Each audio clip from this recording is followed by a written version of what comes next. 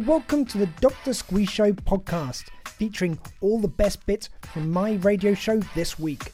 Remember, if you want to listen in live and hear all the music, which we have to cut out of this podcast for rights reasons, please go to thebear.live every Thursday, 8 p.m. till 10 p.m. Thank you very much and enjoy this week's show.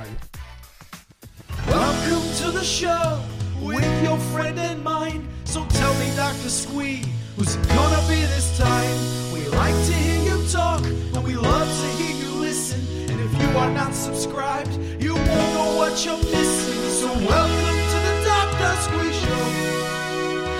Welcome to the Dr. Squee Show. Welcome to the Dr. Squee Show. Headphones up.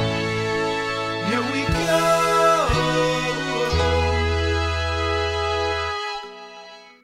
Hi, this is Bill Obrist Jr., and you're listening to the Dr. Squee Show here on The Bear. Stay tuned. Don't leave.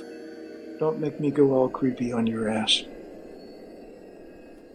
Hello and welcome to the Dr. Squee Show. I am Dr. Squee and this is my show. Of course, on The Bear, as Bill Obrist Jr. correctly says there, we have got a really packed, busy show tonight.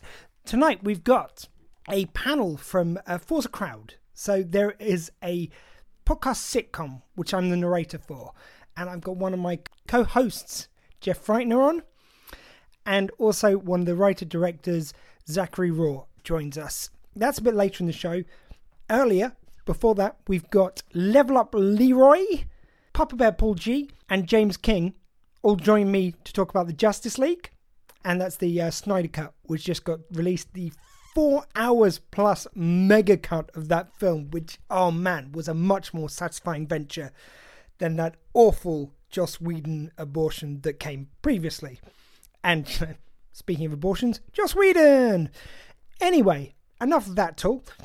This week has also marked a very sad and powerful anniversary. So the UK here, where we're broadcasting from, just marked a year of being in and out of lockdown, and since Boris Johnson first announced the lockdown here in the UK.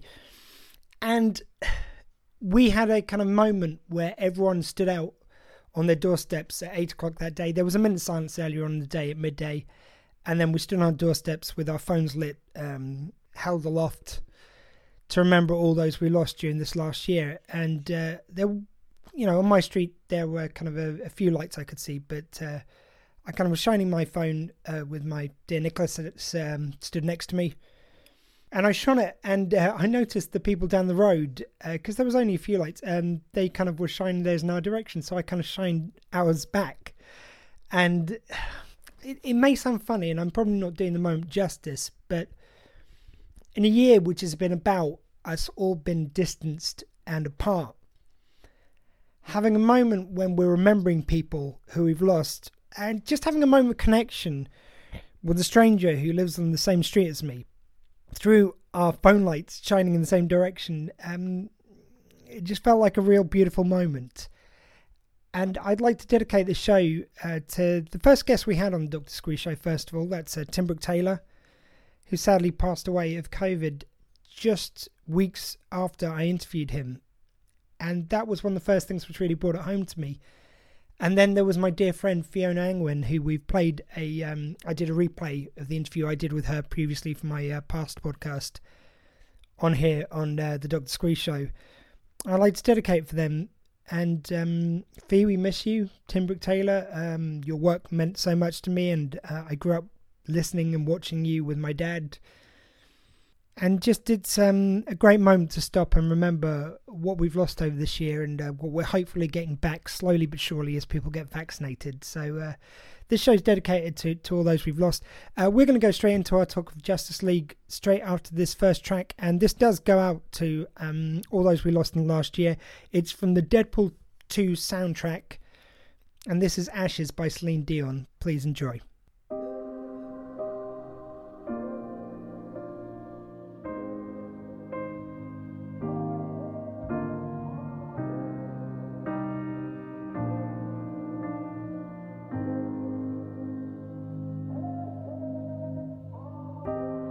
What's left to say? These prayers ain't working anymore. Everywhere shut down in flames.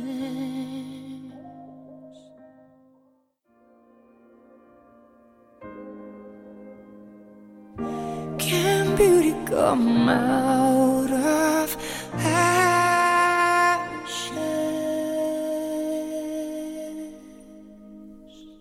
Tonight, we're going to be delving into the Justice League, the Snyder Cut.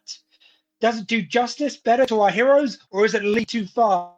Three men join me to take on this epic 4-hour journey of the film. Please welcome to the Dr. Squeeze Show, Papa Paul G. Good evening. From the Retract podcast, James King. Hello. And your friend of mine, the Comic-Con DJ himself, Level Up, Leroy Rodriguez. Hey, what's going on, everyone? And the Dr. Squeeze Show tonight, very much not brought to you by Virgin Media. Virgin Media, when you absolutely don't care if you get online or not. So we're on 4G tonight. So everyone welcome. Virgin Media, sort your act out. Anyway, we're here to talk about the Justice League, though. Of course, the Snyder Cut was released this week. An epic 4-hour, is it 4 hours and 2 minutes or something like this? But over 4 hours, certainly. Cut up into chapters this time. And Zack Snyder finally manages to complete the vision which he had originally, I suspect, perhaps with a little bit of help with hindsight. I feel like we definitely got his vision, maybe with a few tweaks, having known how the first one went down. I just don't believe he had all this in the chamber. I believe he had a healthy amount, certainly, of footage which was shot and footage which he had planned, which he then got to shoot. I think he's done a bit of tweaking to meet with fan reaction, though. There was definitely, for me, a lot more kind of hope in this cut than there has been in the previous Zack Snyder movies, in the Snyderverse, if you like, in the DC movies. And for me, it was a lot more of a satisfying kind of whole endeavor. I think there was a lot more which kind of explained where our heroes were all coming from. It didn't go into everyone's backstory, but it gave you a bit of an intro to each hero before they kind of got into the league. Because given that a lot of these characters have not been introduced anywhere else, we kind of needed to get to know them, I felt, before we kind of put them into the action. And it was really surprising to me. I don't know if this was, and by the way, before we mention the one we don't really like to mention from Buffy, Joss Whedon, before we mention him too much, I just like to point out anything which I say is not related to him as a person. We all know he is a vile piece of shit. That is established. We will just take that as written. Anything I say is just to do with his cut of the Justice League, which probably isn't going to be that more favorable, but just in case I say something nice, it is not aimed at him, only of the cut. But I don't think I'm going to say anything too nice about his cut because it was dog shit. I'm sorry, it made a mess. And suddenly seeing all the extra bits in there, it makes sense why it was a mess. Because it seems like they cut out whole chunks of backstory in favor of glib one-liners, which was standing in place of that. So even down to bits which I thought I enjoyed when I originally watched it, like just save one, you'll know not what to do with the rest, Batman to Flash. I thought I really liked that because it kind of seems like a sweet line. But now you see an actual backstory of the Flash, and you put in context of other things we already saw in the original cut. The one thing we knew about him is he wanted to save people. That's the only thing we knew about him from the original cut. So actually having a line, just save one person, then you know what to do. No, he knows he wants to save people. That's the one thing we knew about him. So that line really doesn't make that much sense in hindsight. Instead, having shown him saving one already, which I think was probably like Whedon's idea of kind of encapsulating that down. I don't know if it was his idea to cut it down or if he just got a directorate from the studio, maybe, that seeing as he was taking over, this is kind of coming towards 4 hours. We want it to be a lot shorter. Maybe it was under direction. I don't know.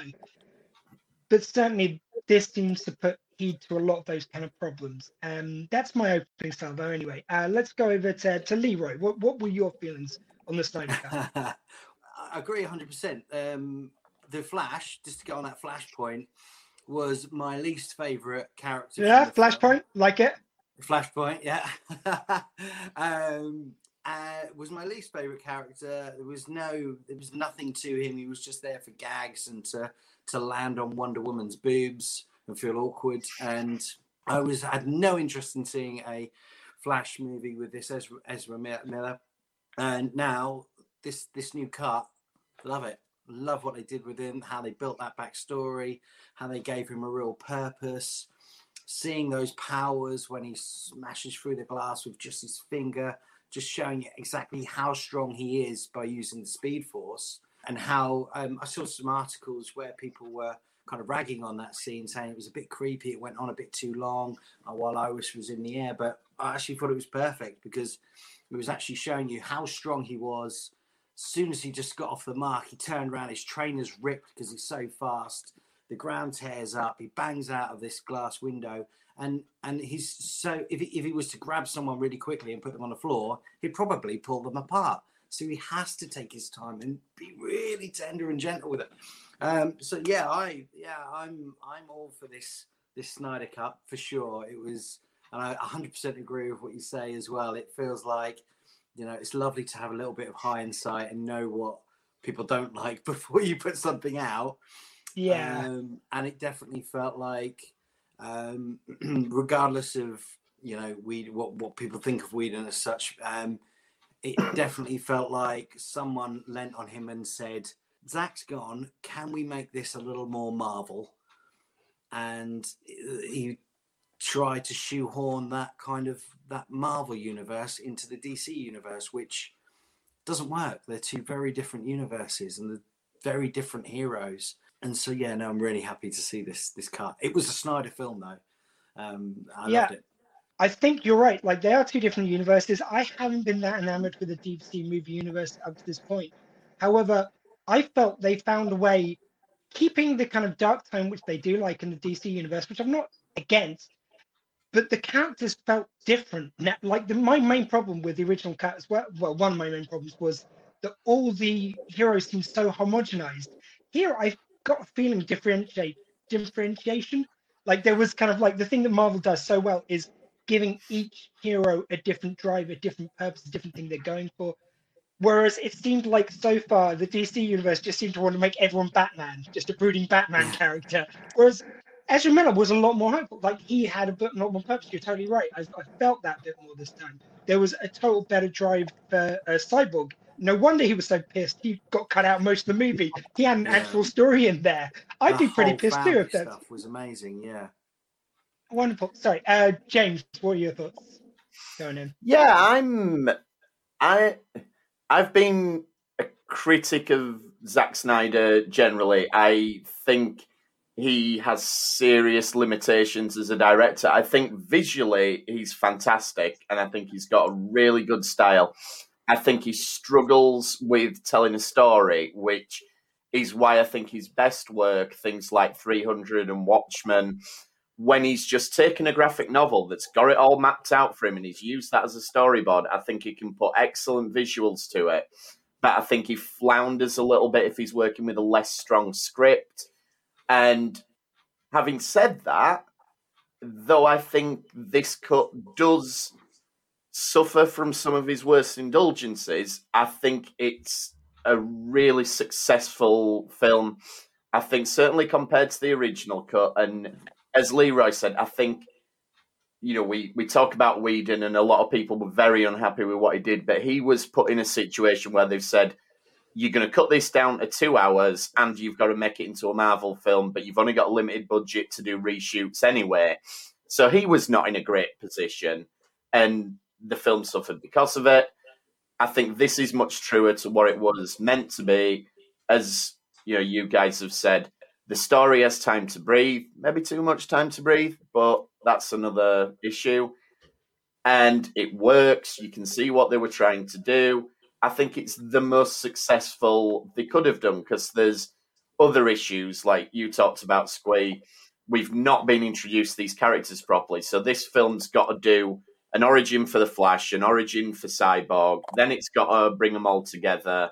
We've had a little bit for Wonder Woman, a little bit for Batman, quite a bit for Superman at this point. So the fact that it manages Aquaman at this point. I know, yeah. It was Aquaman's origin as well. Yeah, but you don't get too much of that, which is kind of why I forgot. I think he's the one who's maybe least well served in this version. I mean, he looks great and he walks in slow-mo a lot, which is fine, but I think maybe because they knew there was an Aquaman film coming up, they don't seem to spend as much time with him, whereas I feel like The Flash and Cyborg really got almost an origin film of their own within it. And yeah, I think by and large, it's really, really successful. I enjoyed it a lot more than I thought I was going to do. I thought it was going to be just a complete self-indulgent mess, and it's not. It's actually very coherent. I do, however, have some major issues with it, which I'm sure we can talk about later on, but I want to put it out there that overall, yeah, I think it's a very successful film, all things considered, because, you know, the story of this, you could write volumes on it. And I'd just like to add, because you mentioned the kind of vision of Zack Snyder, which I do love. He's very kind of cinematic, very lovely. I just wish he'd use a torch in a few scenes, just like a little more light. I just want a bit more light. Just like, yeah, he likes his dark colors. I know, Leroy, you love it. I know everyone else apart from me loves it. He's got his blue acetate that he puts over the front of every single camera, and he goes, "Now shoot," and I love it. Ryan, I just felt I was squinting through some scenes. I wanted to pick up on Kingy's comment where we talked about, you know, Cyborg and Flash jumping into it. Is it because Momoa is just such a strong presence on that screen? Because he is a strong presence in this movie. He's a big, strong, powerful dude on film and in real life. And I almost feel like we don't need it because we're just like, there he is, you know, yeah, man. Like, I think there's a lot of that. That was inspired casting because, you know, for decades people have made jokes about Aquaman. And they go, right, how can we stop people making jokes about Aquaman? Cast that guy. Nobody's going to say a word. You know? So you're telling me you would have loved it if he was the outrageous Aquaman from the cartoon? Oh, come on. Jason Momoa. I would have had a good time with that. Jason Momoa can be whatever he wants, and I will not argue with him. So I'm just saying I would have loved that. But yeah, the only thing I kind of missed, I'm kind of glad they got rid of Joss Whedon's kind of like, again, it's kind of just like very goofy jokes. Like he tried to add a bit of Buffy humor to it when he did add in jokes. Like there was the bit where Aquaman accidentally sat on the lasso, oh, whoops, and he just is making kind of like silly jokes. But I did wish they would just give him like one scene or two where Jason Momoa had been able to show his comedic side, which he managed to do in the Aquaman film. I wasn't a huge fan of that film, but I did like a few moments where it was like he was kind of grumpy when they wanted to take a selfie, and then through a series of pictures, you just throw him getting drunk with them, which is kind of nice little. It just kind of worked very nicely, and he can really sell that kind of humor. Weirdly, the lasso scene, and I can't cite a reference for this, but that was claimed to be a Zack Snyder scene at one point. Because I, like you, it seemed a very Whedon scene, but I recall at the time, because the film was getting mild praise for its lighter tone, and I remember there was sort of a fan backlash saying, oh, well, everyone's calling out this moment, and that was actually a Snyder scene, but I'm assuming that was maybe overzealous fans, because I would imagine that the Snyder said there's not a frame of Whedon's film in this cut, which I believe, and I would imagine that he's used the vast majority of the footage he did film, because he wasn't. Yeah, I can't believe Whedon cut anything. I can't believe that Snyder cut anything of his. No, like, what more could he do? That may well be apocryphal, but I'm just putting it out there that was claimed at some point, just so we don't disparage anyone. God forbid we disparage Joss Whedon. You know, he's such a paragon. So enough about the piece of shit, though. Paul G, who is apparently tonight drinking from a very large hamster drinking vessel. Bottle, yeah, exactly. You should see the size of the hamster. Yeah. I thought you were the hamster. Steady as both cheeks. Yeah, I was thoroughly impressed with this. It was everything I hoped for, and certainly in terms of effectively bookending the three movies. I think it fits in beautifully with Man of Steel and Dawn of Justice in carrying the theme. Oh no, I enjoyed it. Yeah, because I know you're a huge fan of those films. But yeah, I thought it really captured the sort of like the essence of those films. Yes, it is lighter. Yes, it is. It's so much better than the theatrical cut that you can barely compare the two. You know, it's chalk and cheese. just the exploration of the characters, as you say. I think a good point, as Leroy said earlier, with the whole Flash. It's not only just exploring his his powers and how his skills is. I think it's also how fast his mind works as well. The whole scene with like the hot dog, you can see he's not only moving fast, he's thinking fast. He's thinking about where he's going to be, from now, and how he's already setting that up. And he's almost got like spare time to do that. That's the beauty of it, and he does that in a number of scenes. I think Wonder Woman in this film, I think comes, it's having seen Wonder Woman 84, which I think is a huge disappointment of a film. It's wonderful to see the warrior, the Amazonian warrior, and she is so strong again, as she was in Dawn of Justice. You've got that character again. She's powerful. You can believe she's 5,000 years old. She carries that weight, that charisma, but also she's a skilled warrior as well.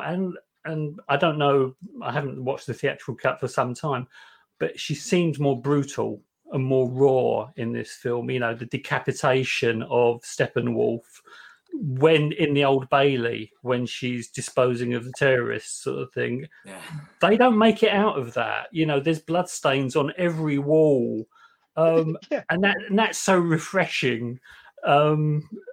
You'd see that was one of the few things I rubbed against on this, because I still want, this is the way for me you differentiate your characters. So you've got Batman, who will do whatever it takes. He can get a bit rough and ready. He can't get bloody. I like my Superman, unless he's being controlled by evil kryptonite or he's just come back from the dead, which we'll get onto in a bit. But apart from that, I want my Superman and my Wonder Woman, I want them to be the kind of heroes who try and lift above that. And you can still give them obstacles. For me, it's the difference between two types of hero that you get, and both I really love. Ones are ones which are kind of mirrors for ourselves. So they find it really difficult. They do the wrong things sometimes, but they're always kind of trying to do better. But they're always on the side of good. Like us, they make mistakes. And there's other ones which are just paragons. They're things which we aspire to, those heroes. I sort of want Wonder Woman to be that. I didn't like her kind of being that gory. I just, to me, that's what you've got Batman for. You can have that still. You don't have to take that from the film. But do we need Wonder Woman to be that? So while we're on that, Leroy, your thoughts on that? Yeah, we do. Yeah, she's a warrior princess, man. And she's badass. And yeah, it's I think this was great. And so I'm a comic book reader, and so I find that a lot of the time people's views on their certain superheroes are very, they'll go back to Christopher Reeve Superman, which is all very bright, very, very optimistic, and your Wonder Woman, what's her name? Linda Carter, the fantastic Linda Carter, and we sort of go back to that sort of childhood memory of these wonderful superheroes and the super friends, and it's light and bright. Batman's always a bit dark still, even campy Adam West. He's still in grey and dark and blue, and he does one episode reference his parents being brutally murdered. So in the comics, these heroes aren't as black and white, as good or bad, or there are these lines that they now cross, and that may be this element of time that's come along, and how we're now sort of seeing these heroes. So there is these blurred lines. The anti-hero is all the rage these days, and so to see Wonder Woman be an Amazon warrior and to take off his head and send that message across those dimensions, and she doesn't even have to do that. He's going through, he's been beaten, Superman's blown off his horn, and she's like, no, you're not. Bang, off comes the head, lands at Darkseid's feet, and that's just sending a message. So yeah, I kind of dig it. I really do. And as for sort of broody Superman, now we were talking about hindsight being a wonderful thing, and I'm reading so many different stories about what Zack Snyder had planned from day one, and it would always be this, and if I ever got to finish my Justice League story, Superman would end up being this. And I do wonder if there is an element of this where Man of Steel comes out. We did get a pretty emo Superman living in a very grim, realistic world and coming to terms with the tragedy of his dad just deciding to off himself so he wouldn't be exposed and all of this stuff. But like, were we actually going to see an evolution of Superman come from emo kid Superman to the godlike leader of the Justice League, which is what Zach was saying he was going to give us? Now, hindsight's a wonderful thing, Zach, but I don't know, because that was everyone's major problem with Man of Steel. It was that he was a bit too, he wasn't like, ha. So I'm not sure. But Yeah, I I'm not saying they have to be in tights and like underwear on the outside. I'm not saying it has to be that. I'm just saying, no, bring back from my limited comic book. Oh yeah, I wanted. Okay, I do want the underwear back, but like no tights. But I'm just saying, I'm not saying that they can't have different shades of darkness. But like, am I wrong in saying that generally Superman and Wonder Woman are the more hopeful of the superheroes in the comics? From the limited comics I've read a lot of the kind of key issues. I must admit, I'm not that deep bench. But are they not more tending towards the light than say a Batman? Yeah, 100%. They are. They do lean towards the light more, and I think they did in this film as well. Yeah. But they will get their hands dirty, and they will, like Superman pounding into Steppenwolf at the end and just laser beaming the hell out of the guy. They will get like down and dirty like that in the comics when it matters, when people's lives are at stake. So yeah, although Steppenwolf was technically being thrown through that vortex, and she didn't have to take his head off, I suppose. It probably just felt good at the time. If anything, it's like Flash is almost you're heading towards the light in this particular movie. He's the one that. But the beauty of this movie was that the Flash was he was much more developed. He was more confident in his skills and his abilities. They were already established compared to the first movie. Even then, sort of thing, he is the one you wouldn't expect to take somebody's life easily. It's just not Barry Allen's character. I'm maybe somewhere in the middle on this one. Like, I totally get you guys' points, and I like the idea of Wonder Woman being more of a warrior and blah, blah. So for that reason, I'm totally on board with cutting Steppenwolf's head off. That rings absolutely true for me, and I really like that. I wasn't as keen on the bit in the bank because she's already defeated the guy and then decides to do a armband thing and blow him up. And this is where I go back to my issues with Zack Snyder as a storyteller, because in one moment you have Wonder Woman, not an innocent guy, but a guy who was defeated and was no immediate threat, and choosing to kill him when she could have just detained him. And then immediately you have a little girl saying, I want to be just like you. And that's too much of a clash between this adoration of a hero, but you've just witnessed that hero killing someone who was not an immediate threat. So I just think you get moments like that just clash a little bit. So overall, I thought Wonder Woman was great, but that one scene where she kills the guy at the end of that fight, and then it's compounded by the girl with this sort of sweetly looking up to a thing, I just don't think that works tonally. Superman, I rewatched Man of Steel and Batman vs Superman, and Man of Steel, gets a lot of stick for the emo-y type stuff, and there is an element of that, but I think there's a lot more optimism in that film than I initially thought there was, and I do think that film has aged better than some other ones. Batman vs Superman, I think the idea of exploring how would the world react to Superman, and maybe not everyone would like him, I think that's fascinating, but I don't think it's explored as thoroughly as it should be. I think if you're going to tell that story, one, you need to do it in a bit more depth, and two, you also need, as a viewer, to know that Superman is good and virtuous, and I think we didn't get that in that. They played it a little bit as, Superman's not sure of himself either. And I think that it just butted heads, the two ideas going there. However, in this film, I think this is Zack Snyder's best take on Superman. And I think, like Leroy was saying, I do think he did have an arc planned that Superman was going to go from not being the Superman we necessarily know and think of to getting to that point. And I do think he gets him to that point in this film. Like, I thought the sequence where you had his two dads effectively talking to him, I thought that was hair-raising. That was absolutely brilliant. I mean, Russell Crowe, still not as good as Marlon Brando at delivering that kind of speech, but then, probably not many people are. But I thought that was absolutely brilliant. It was undermined slightly, and it's so nitpicky, but the black suit thing, and I know that that's from the comics, and Superman wore it, and so he could draw more power from the sun. So there is a precedent to that. However, in the film, that's not even given lip service. So it just feels like Zack Snyder going, you know what, that suit's cooler when it's black.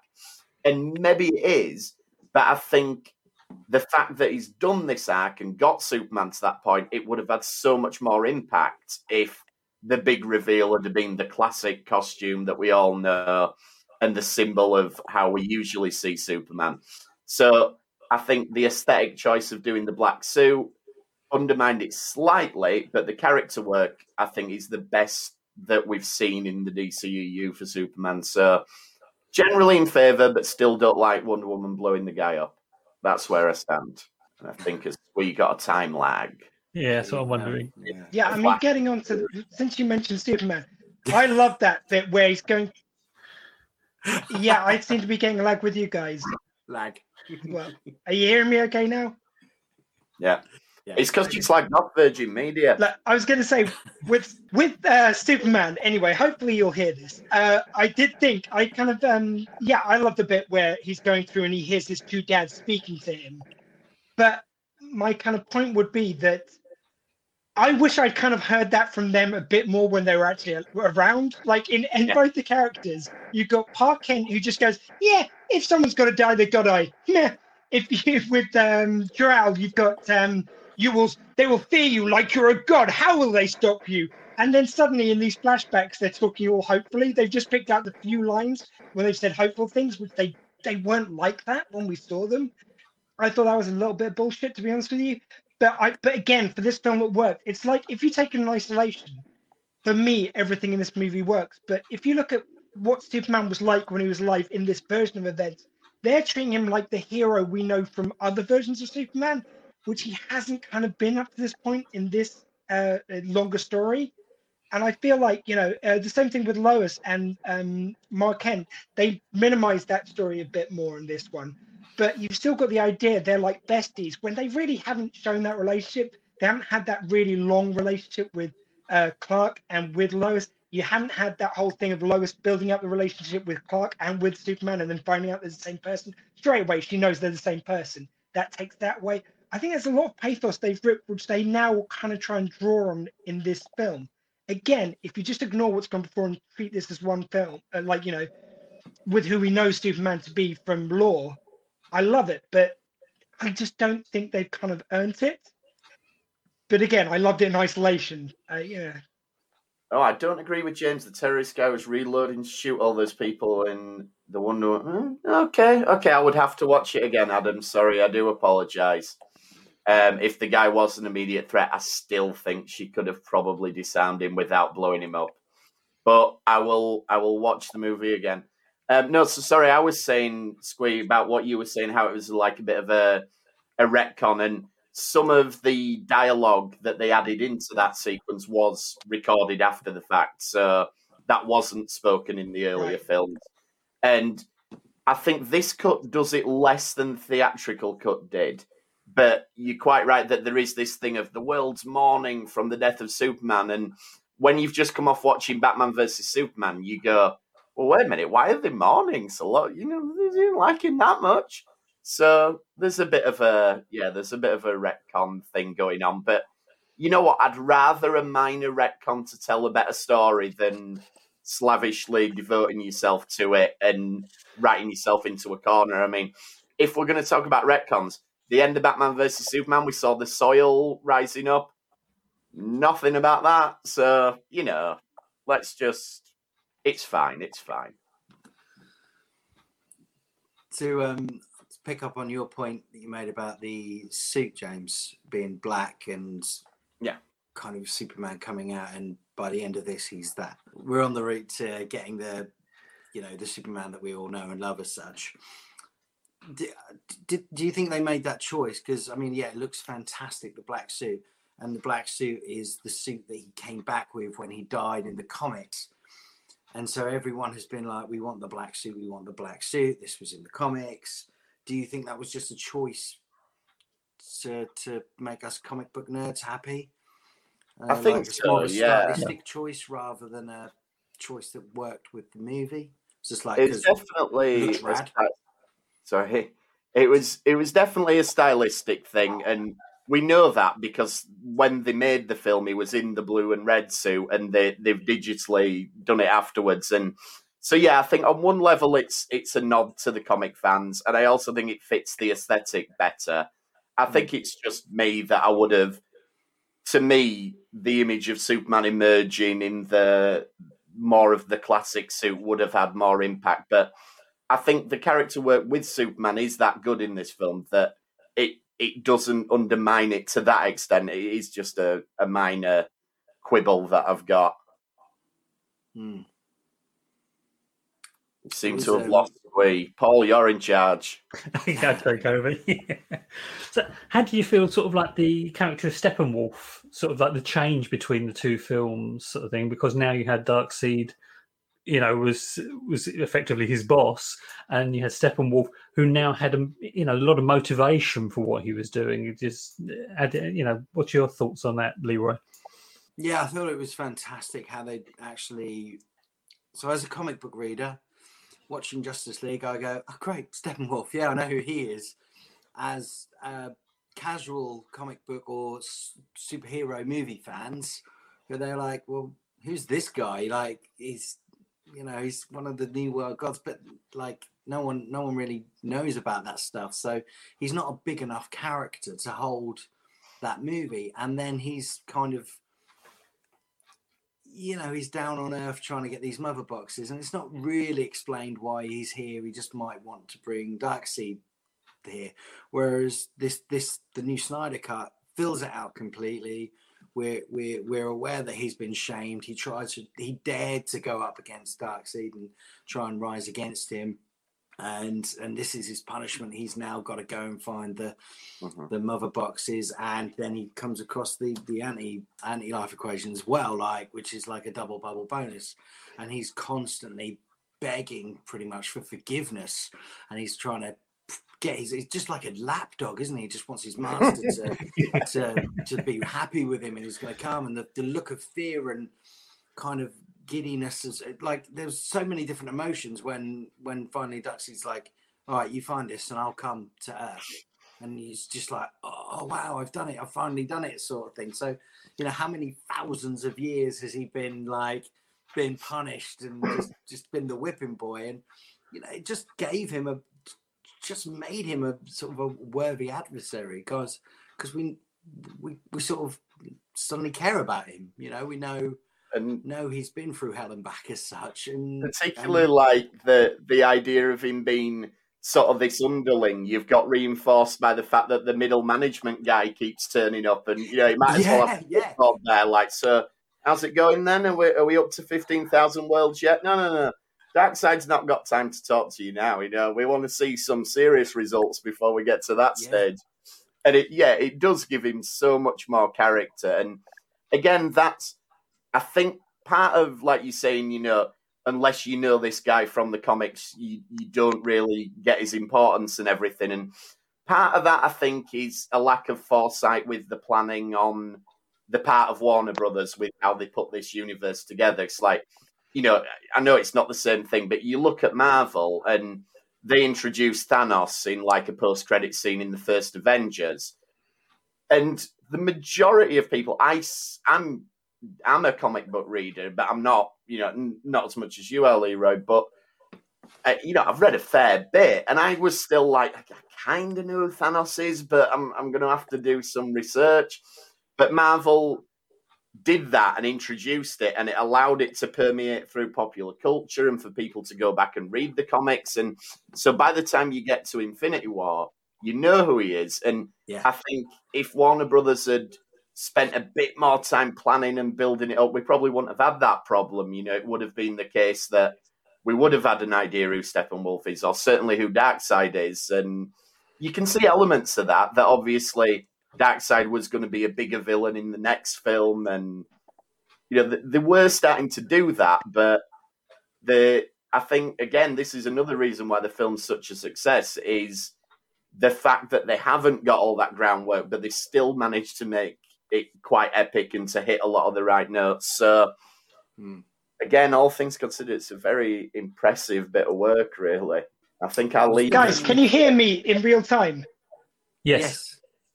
Yay! Okay, I'm going to jump in. So, speaking of the kind of the bad guys, if we take them as a kind of whole set.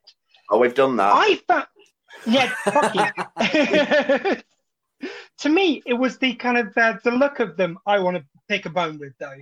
Like, I didn't mind the kind of setup of it, and they brought in the kind of big bad this time, but I really just didn't feel a real presence of the bad guy. For the look of it, to me, what they've done so well on Thanos, like over the time, they've managed to build him up, make him look better and better, to the point when he's the bad guy in Endgame, then he's suddenly a lot more of a real character. You know, he looks like someone who's really there. Yes, he's big and purple, but like you get the impression there's a real physical thing there. I just never got that feeling from any of that kind of whole crew of bad guys, including sorry, I'm forgetting their names now. I got so distracted by changing devices. Darkseid. Darkseid. I don't know. Was there anyone else put off by this CGI on it?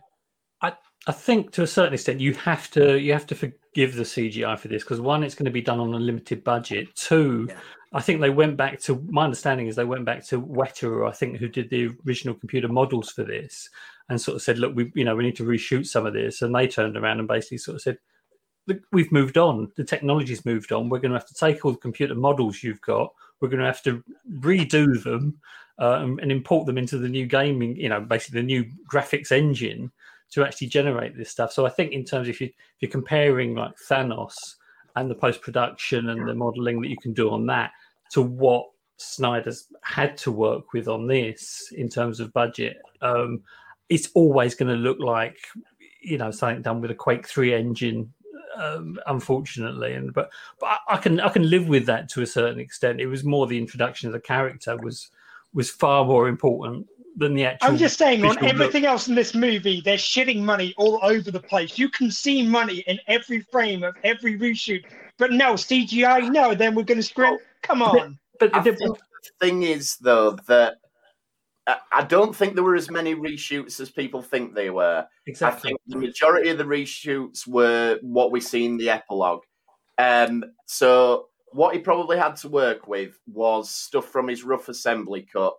So his footage that he'd filmed, which will be all the live action stuff. So I wouldn't be surprised if the majority of the stuff with Darkseid, the majority of the stuff with Steppenwolf has been created solely in a computer on the budget that they've afforded them for this second round of post-production. So it's not going to come up to measure with a normal Hollywood blockbuster. And things like you're talking about Thanos, that was done. They had Josh Brolin there in mocap, interacting with a lot of the actors. I really don't think that would be the case. I think that would have been far too expensive for what Warner Brothers were willing to pay to get this cut out. So I think it will just be purely in a computer without necessarily any reference points. So, I mean, some of it does look dodgy, but I've seen dodgier special effects in a film that's gone straight to the cinema and has had all its post-production time and not had the checkered history that this one does. So, yeah, I can let some iffy CGI go, to be honest. Fair enough. I mean, I think it was also just building on the fact that, to me, I was already not as invested in the bad guys. Like, I think this cut does a lot to flesh out the good guys and why we care about them, and why when Batman says they've never faced us united, I actually gave a shit when he said that line this time. First time around, not so much. I was like, yeah, but are you really? You've kind of just fallen together and you kind of just get like going through the motions, but I'm not feeling that united. When he said it this time, I'm like, fuck yeah, they're united. Whoa, yeah. Whereas with the bad guys, it was like, we're after some boxes, because if you put the 3 boxes together, they become 1 box. And there's a magic world code and just stuff. Believe us. Just, we're bad guys, all right? We're going to end the world. Just trust us on this one. And I didn't feel that same investment in the bad guy as I did in the good guys. I didn't think they was fleshed out. So when the CGI was a little bit dodgy, I was like, I'm already not caring about you that much. If you look a bit fake as well, that's going to add to my lack of care, I guess, was the thing which kind of drove that for me. Leroy, any thoughts on that? Or is it just kind of like I have to suck it up when it comes to the... Did you really feel I might have missed some of it because I was trying to switch from my iPad to my mobile phone. I'll be on like a little fucking iPod shuffle soon. But anyway, what were your thoughts on, like, did you feel like the bad guys' impetus was good enough? The reason why they were doing this? Yeah, suck it up. yeah, we just say about that. So yeah, Steppenwolf in this cut, and Squee is frozen now, hasn't he? Yes. Yeah. As soon as I told him to suck it up, he's like, exactly, you're done. We killed him.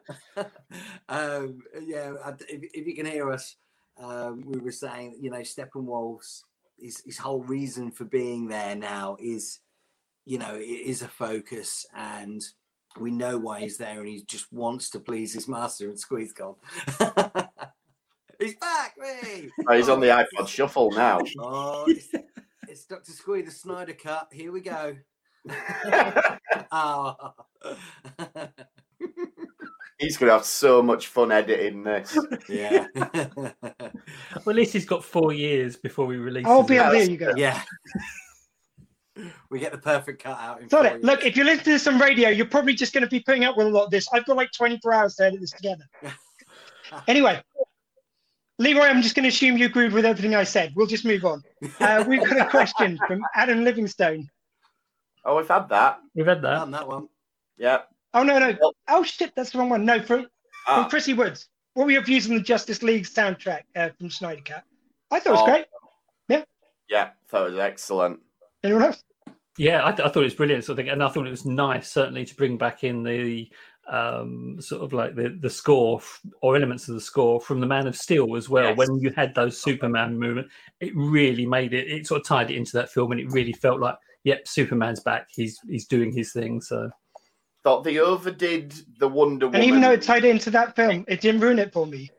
Like, not the Wonder Woman guitar riff, which is awesome, but this new sort of choral thing that they did. I thought they did that a few too many times. Not sure about some of the music choices. And, you know, I love Nick Cave and the Bad Seeds, but there were at least 2 Nick Cave tracks in the film.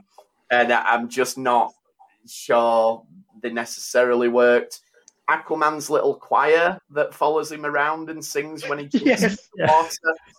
Really not sure. Do you know why they follow him around? It's so they can hide T-shirts for him to put on when he's torn off one before he goes into the water. That's why he always appears with one on.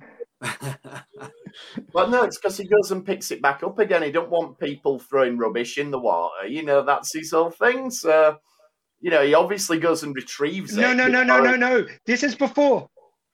Okay. No, sorry. James, this is for the Aquaman movie, so he doesn't give a shit about pollution. He has to get his mission in the next movie. Now he's just littering left, right, and centre. He'll care about it later. Enough. But yeah, he's got what I wanted to do, and you know, I know it's a 4-hour film anyway, but I could have done with a couple of extra minutes just after Aquaman's jumps in the water and Bruce Wayne's still there with the choir. Just them standing there like, well, this is awkward. So do you guys always follow Aquaman around and sing when he goes through? Oh, yeah, that's what we do. I'd just like to have seen how that played out. I can just imagine them going on a speedboat across the water, like wherever Aquaman's swimming, like they're trying to get there in time so that when he lands, like, yeah. And the weird sniff of the jumper right at the end as well, where she's like, yes, yeah. I did want to talk epilogue before we kind of get to the end of our hour because, I just could have done without it. I thought like it just seemed very. I was really loving it. I'd kind of felt they'd made up for a lot of the things I didn't like from the original cut. I didn't think it was perfect by any means, but I was so on board. I thought I was so engaged all the way through. Even things I didn't like that's just a matter of opinion. It didn't feel like it ever lagged in the movie. And then you've got this really long, and it felt very pointless epilogue. Okay, yes, it was good to see Jared Leto actually play a version of the Joker as opposed to whatever the fuck he was doing before. That was nice. But other than that, did we need this kind of little extra bit? I think it should have just ended where the original cut ended. Then we cut to the Martian Manhunter in a credit scene where apparently Bruce Wayne's just woken up. It's like, yeah, fine, just join the Justice League. Fuck it. So I quite enjoyed that scene, but it did seem like he just woken Batman up. It's like, fine, just another hero. Go on, go for it. Yeah, whatever. Yeah. What did you guys think of the epilogue? To go to the Martian Manhunter part, I don't think we needed him mid-film pretending to be Mark Kent. It would have been nicer to have had that as a Mark Kent and Lois scene, and then we get the reveal of Manhunter at the end. Epilogue, I would have liked to have maybe seen that somewhere in the movie, as it was in BVS. Like, so it's, it is a vision. It's not just like Bruce is having a dream right at the end of the film and it's sort of crowbarred in, because even at some point in the film he alludes to the vision with Barry. So they could have actually had it as a sort of right in the middle of the film. I think a little bit too long. Agreed. It was for to give Leto a chance to be Joker, in my opinion. I've seen posts saying that he's the greatest Joker ever, and that was brilliant. And I was like, well, no, but he was all right. He was certainly better than he was in Suicide Squad. And I don't blame him. And I don't blame him on this one. I think he could be a good Joker if he drops that ridiculous laugh that isn't a laugh. They're talking about having a reach around on Bruce and stuff. Some of that interaction was really cool. There's your point, Snyder, where you can cut some stuff out.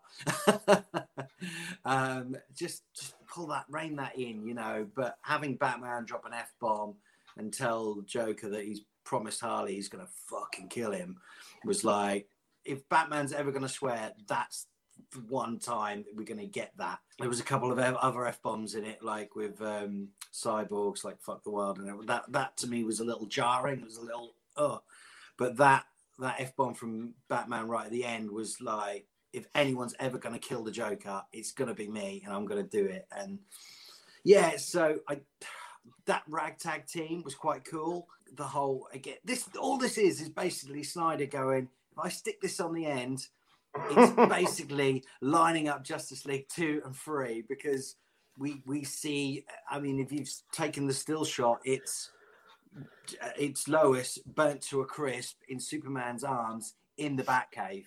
There's the Robin suit is behind them, and then there's been some interviews where Snyder says, well, we would have looked at, these alternate realities, and Batman should have jumped in front and saved Lois, but he didn't, and this is why Superman's really sort of mad now and stuff. So this is basically Snyder's way of going, let's get some hashtags going, people. There are. Yeah, but it was a little long for my liking, and no, he is not the Joker, not yet. I'm of a very similar mindset to you on it. I think the things that are within that epilogue, so like when I'm talking about the epilogue, I'm talking about from the moment where Superman rips open his shirt to reveal the S, which is where the film probably should have ended. I think everything after that feels superfluous. It doesn't feel like it should be in the film. And if this film had been made under any other circumstances and released in any other fashion, it wouldn't have happened like this. It just feels really undisciplined. It's in terms of filmmaking, because it just doesn't flow. It stops the film dead. the fact that they put in what was the post-credit scene of Lex Luthor in the original, but it just follows straight on from it as though it's another normal scene in the film, and it's not. It's clearly designed to be something else, whether that's an after-credit scene, a mid-credit scene, whatever. It just doesn't work within the body of the film. The nightmare sequence, like you say, Leroy, there's a load of great stuff in there, but it doesn't feel like that's where it belongs. Maybe, like you say, put it in earlier on, scatter it throughout the film. You know what? Just release it as a DVD extra, release it as a short film. You know, Zack Snyder's Nightmare, you know, with a K. You know, whatever you want to call it. Put it in trimmed down as well. But it doesn't belong where he's put it in this film. And any editor would have sorted that out and would have said, no, you need to find another way of using this footage. But because there's been so much controversy and build-up to it, I think they've just said, just you do you. You've got final cut on the film. If you want to put that there, that's absolutely fine. But unfortunately, I think it does rob the film of some of its momentum, and to still have any momentum after 3 hours, 40 minutes is pretty good. But it feels like it undoes some of the good work. It leaves a bit of a sour note. The Martian Manhunter scene, again, is fine. There's some weird dialogue in it, though. It's like the Martian Manhunter sort of goes, I am known by many names. And he clearly wants Batman to go, oh, tell me those names. But he doesn't. And then so at the end of the scene, he goes, oh, by the way, one of my names is Martian Manhunter. He was not bothered Manhunter. He wants to go back to bed. But... the fact having... Oh, you're not going to ask me. Well, I mean, I could tell you them if you want to know. They're really good names. Go on. But anyway. Yeah, you'd love them. I mean, you know, if you're curious. I suppose the cool thing is, when we first got our first ever Justice League teaser poster back in 2015 or whenever it was, it said Unite the Seven because Green Lantern were meant to be in it, and he wasn't. So finally, we get the seventh right at the end. So very nice. But yeah, it's fine for what it is. And I think this is the thing. This is why it would also really set it up so much better to get us invested in an idea of a sequel, because you've got Martian Manhunter kind of suggested, you've got the Green Lantern Corps been put in there. So there's a suggestion of a kind of an ongoing story, as well as a much more satisfying story for the heroes we've got, and more reason for them all to be there. Your thoughts on the epilogue, Mr. G? Yeah, I mean, there's not a huge amount to add to what's already been said. Yes, I agree. It should be in the film as opposed to at the end of the film. But the elements I did like about it was things like the Joker with all his police badges on the front, almost like trophies sort of thing of the number of police that he's killed, murdered, taken down. Yeah, Barry Allen's armor. The sort of thing, but it's clearly there as a yes. If you know, basically, if there is going to be a continuation of the Snyderverse and there's going to be Justice League 2 and 3, this is what you would have won. That kind of thing. This is where we're going with this this film. A sane Lex Luthor. Yeah, sort of thing. But I mean, and also the Lex Luthor scene that was nicely done. The focus was on Batman, as opposed to creating a league of their own in this. So I thought that was better. And, you know, and also the fact that you had, Deathstroke sort of thing, you know, as part of the team. And he's got the Mohawk as well, sort of thing, which I think is like a nod to the fact that he knows he's going into battle and he knows he's not coming out of battle. Sort of, you know, it's a one-way trip. So there's lots of little elements in it that were quite nice. But as you say, I think it would be better if it had been in the middle of the film. So yeah, and with Lex Luthor, I just felt this was the kind of Lex Luthor I was hoping to get in the first place.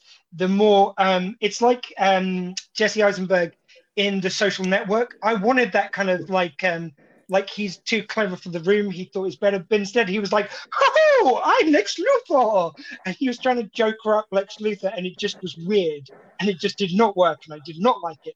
And this was the kind of like version which I thought he was going to do going in.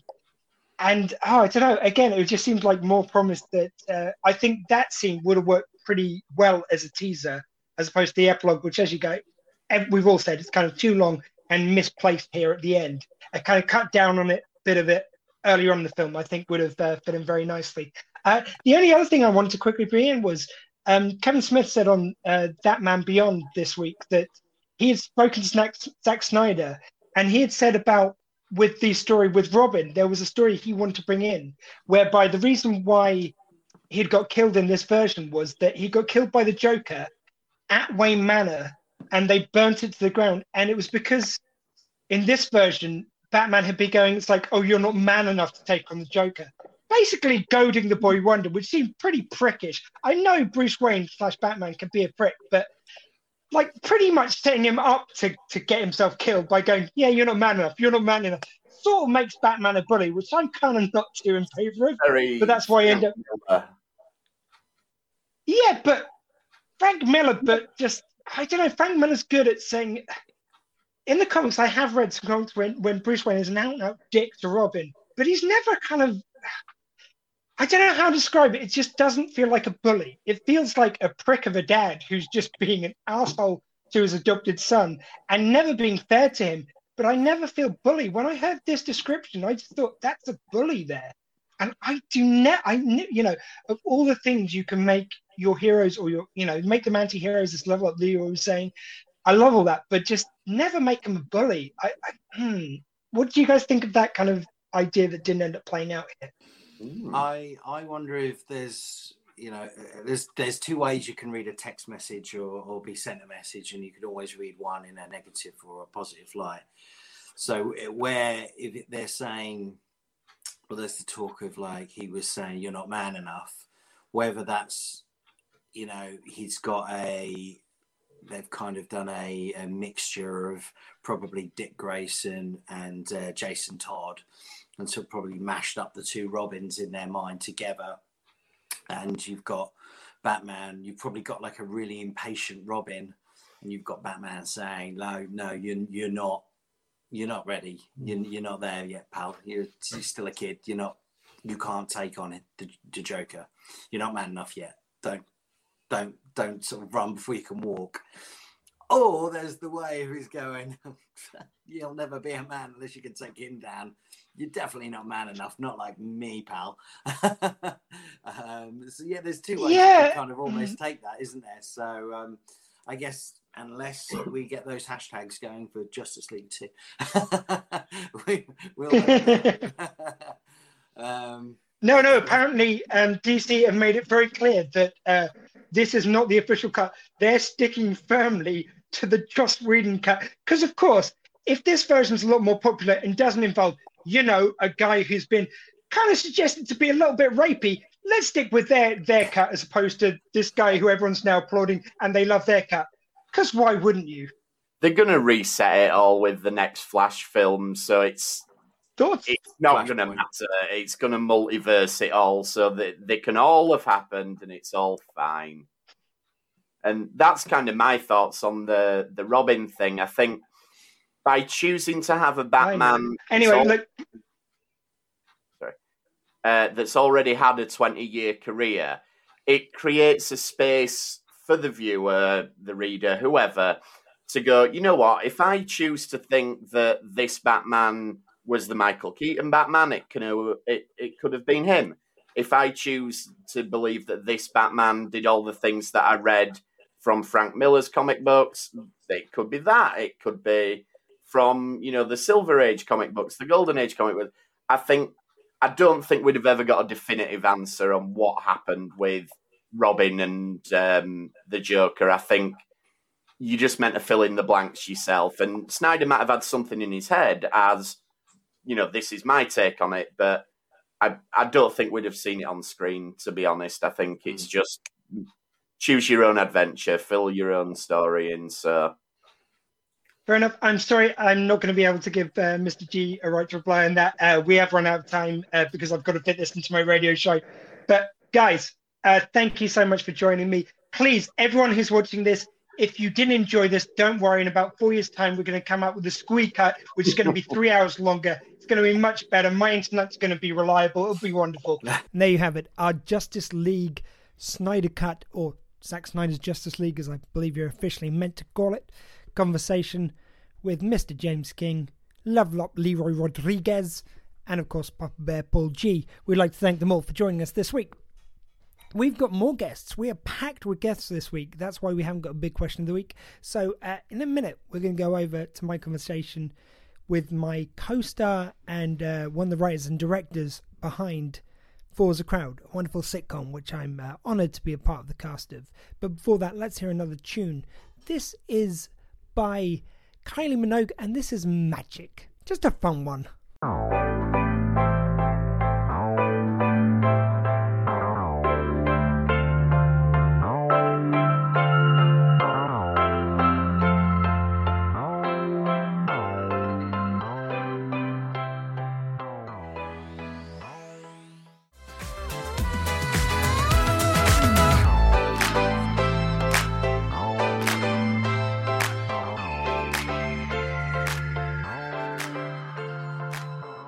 Anyone who doesn't know about the sitcom which I'm in, it's called For's a Crowd. It's about an English narrator and some goons from America who sometimes pop up as well. Look, we're going to talk all about it. Please welcome one of the stars of For's a Crowd, Jeff Feitner. Hello, Jeff.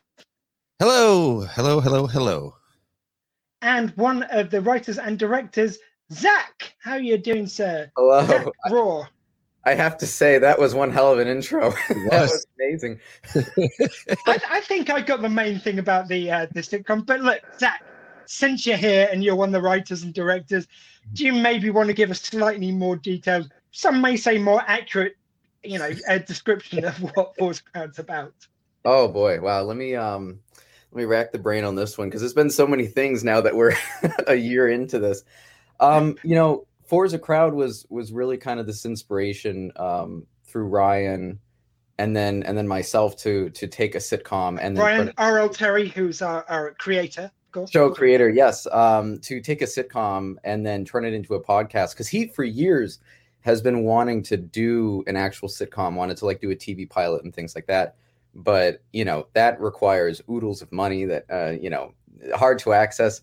So we had this kind of perfect opportunity to do something during the lockdown and give us purpose through it, which was let's turn the sitcom into a podcast. So we really follow, 4 of our main friends, 5 if you want to count Miss Halverson, in these kind of crazy, wild antics of just almost, unbelievable scenarios that our friends get themselves into. And yet somehow at the end of every episode, they kind of grow a little bit closer and, better friends and family as it goes along. But yeah. What I've really enjoyed about it is, I think you've said something there, which is kind of quite germane, is the fact that it started off as one thing. It's kind of evolved a bit because it was kind of pitched to us as a coming of age, dating in their 30s kind of thing. But I think kind of the natural character development and the kind of just wacky fun nature of it has kind of really come to the fore as well, both in equal measure. Jeff, tell us a bit about your character, your Cameron. So I actually auditioned to be the narrator, and this is it was part of a. So I'm sort of hyper aware about, identity and whatnot because one of my children is trans. So it becomes something that you're aware of, right? And reading the script, and I desperately was seeking an opportunity to at least try to voice act or at least get through the audition pieces, right? Process just to see what I could do. And the only character which I could comfortably say I can do this without any question about it, right, was the narrator, because there's no suggestion of any kind of gender or whatever. Obviously, British narrators somehow works better. I don't understand. I'm still offended by that. But I was invited to audition for Cameron, and I was like, okay, if you're okay with that, creator Ryan and writers and producer Danny, okay. I mean, if it's cool, because that was important to me, but if it's okay, I can do it, sure. And Cameron is I think he's the younger of the couple, if I remember right, between Cameron and Bradley when they. I think so. We're really going to show up how well we know our characters here. Well, it's been a long year. That was the other weird thing about, I'm not 30. I'm not,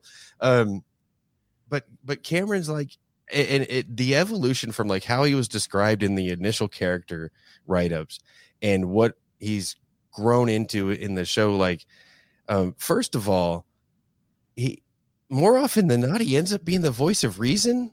I thought you were going to refer to something there because you said about him changing since the pilot. I remember you're a fiery Latino in the pilot script, and there was a lot of talk about maybe we shouldn't, maybe like, you know, I know Ryan kind of, I do appreciate the fact that he thinks about this, and there's kind of like maybe a thought of, well, like obviously we have to put ourselves in the headspace of we don't want to offend anyone, we don't want to go there, but at the same There's time, a lot of discussion behind the scenes. Yes. With sitcoms, you also want to be able to kick the ties of kind of what's things acceptable and kind of pushing things in a different direction and everything. So kind of we had towards not doing that in the end, but it was kind of really interesting that, for a while it's like, is he going to be a fire Latino? Do we want to go there? I'm kind of glad we didn't. I've got to be honest with you. Yeah, definitely. But Cameron somehow, I appreciate that opportunity. Like Cameron ends up being the voice of reason more often than not. He talks Dylan through his gambling addiction and help in that. And they're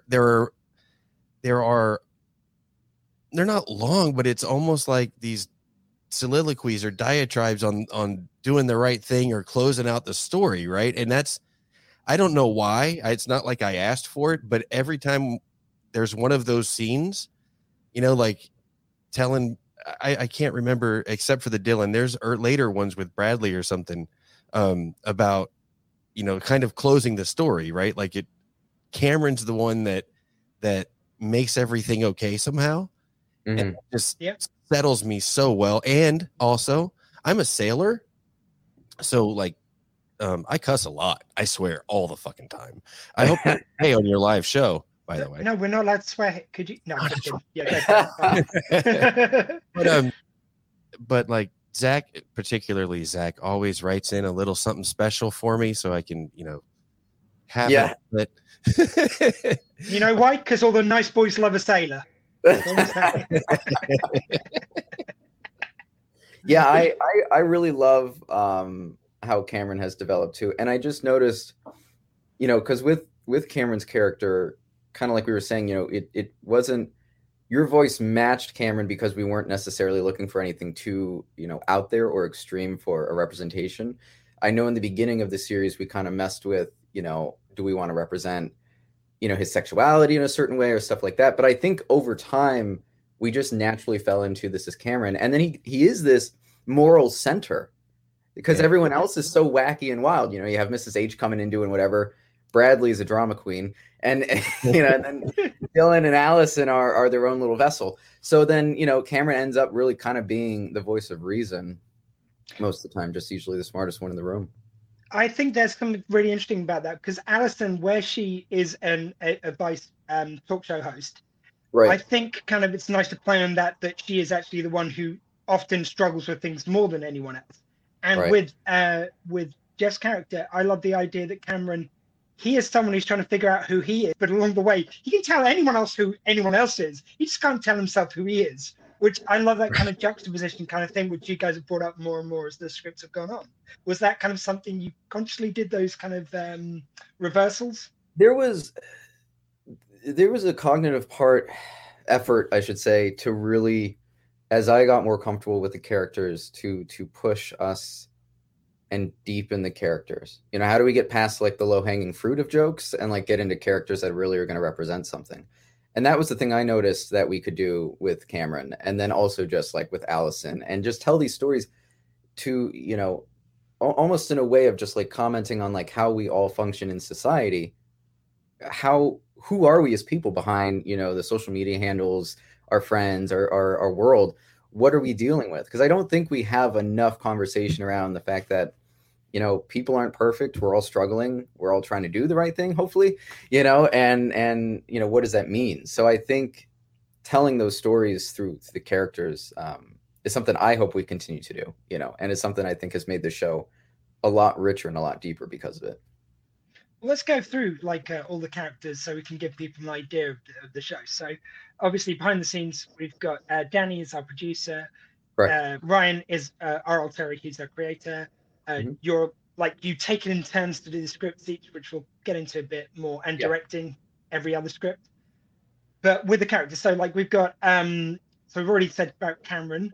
Dylan, I love it. He is the ultimate. I think he's described, and I'm just quoting the script here, as a fuckboy quite often. But it's like he's actually the reverse of in British sitcoms. We've kind of got this very kind of like the stereotype of the tart with a heart, who's this kind of like a woman who will go out, maybe be very sexually active, but actually has a heart of gold, is kind of like a more than people kind of put on them.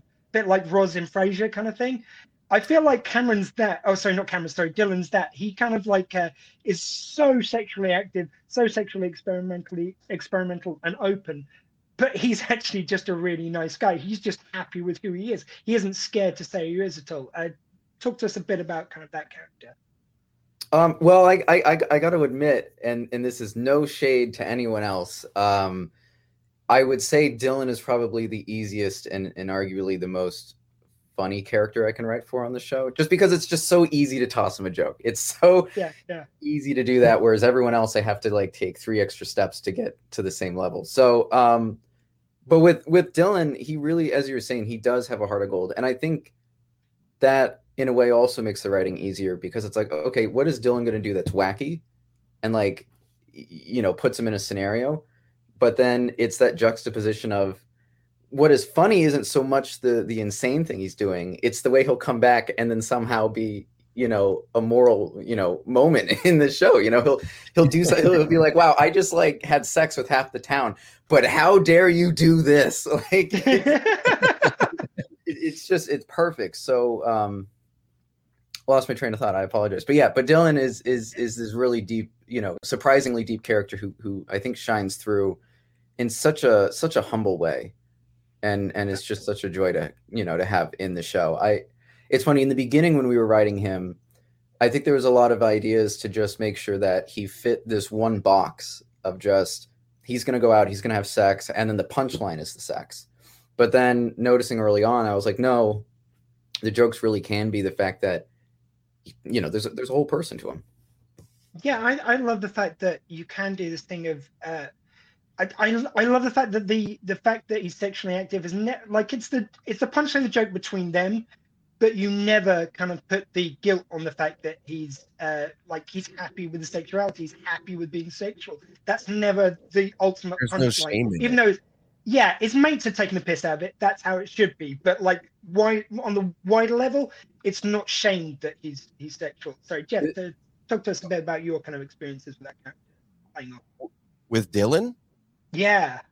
So there's like some deep personality studies in each of these characters, right? Like if Karen's the voice of reason for everybody but himself, and Allie can talk to, Allison, Jesus, can talk to people on the radio but can't handle her own shit, right? And that's very real. You know, I experience it all the time. That's kind of why like somehow Cameron and I are becoming the same person. But Dylan, there's a truth. There's like that character, he knows who he is and is unabashedly who he is and is able to, and that's why like once you establish that, yes, he's an absolute fuckboy. Yeah. But also like when he comes back around and goes, oh, by the way, we got all these gifts for Christmas. Right. Like that's the kind of, you know, he's such a good person and he knows exactly who he is. And somehow that works as a counter, sort of a foil, if you will, to the other characters who are, because the only shit that he has is like the real shit, right? Like gambling. And somehow that plays so well against the other characters. Right. Yeah. And Chase does an amazing job with him. And I didn't realize that his Dylan voice was such a voice until I had him act in another show. And I was like, huh, he doesn't sound like that.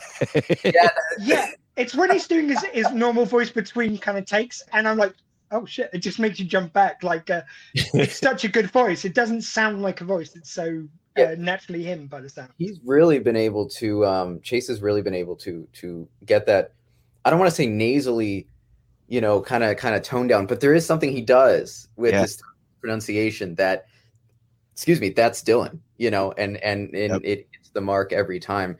Again, also why I think it's been fairly easy to write Dylan scenes, because it's like, I know whatever I throw at him, it's going to kind of just somehow in the reaction, it's going to be funny.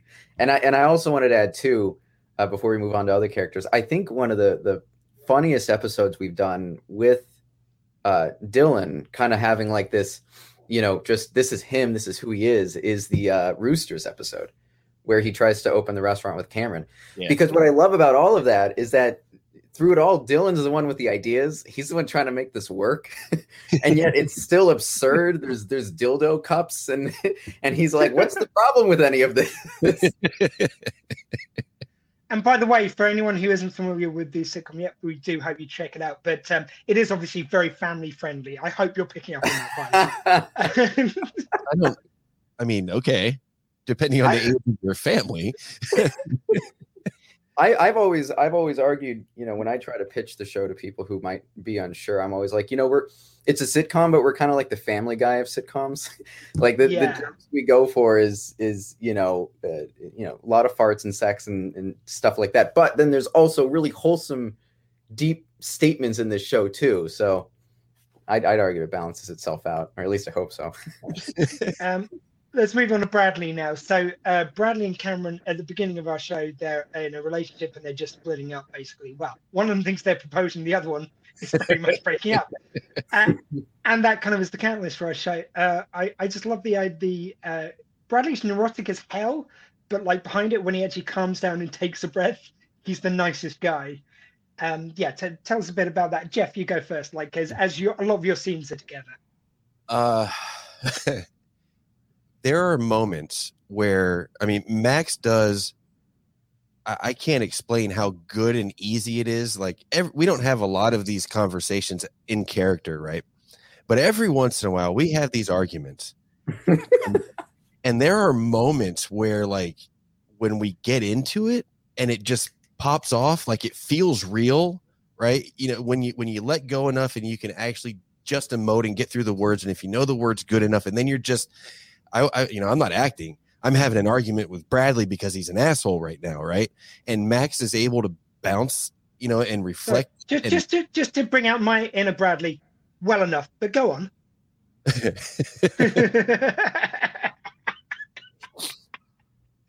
Sorry, as you were.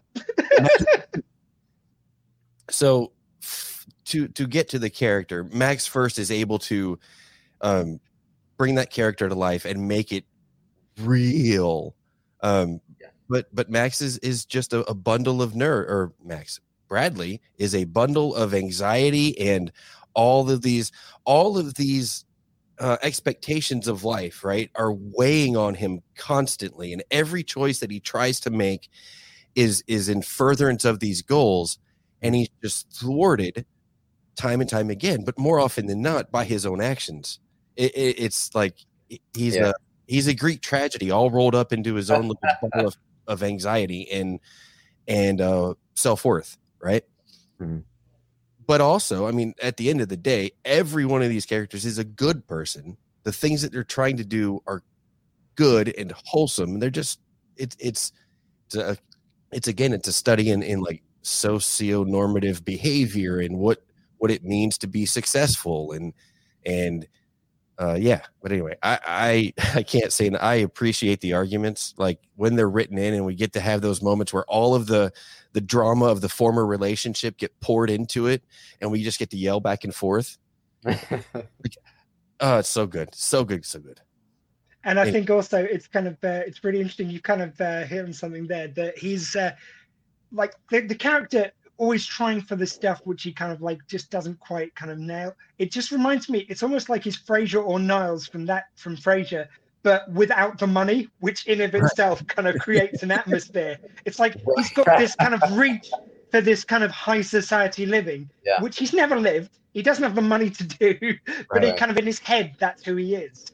And I love that kind of that thing that we play on with that. Zach, your thoughts on? Yeah, Ryan really helped me understand who Bradley was going to be right from the onset, and You know, it was like he's this person who, you know, kind of like what Jeff has said, you know, he's a bottle, you know, he's a bunch of, you know, just wound up nerves. And that's the thing with Bradley, is that he is a decent person, right? Like, he wants to do the right thing, but he also is fighting to have a really good life.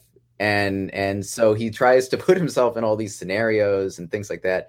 And maybe he idolizes the wrong things that he thinks is going to get him to a better life. And then it kind of blows up in his face. And then the comedy kind of comes from that too. So he's also been a lot of fun to write.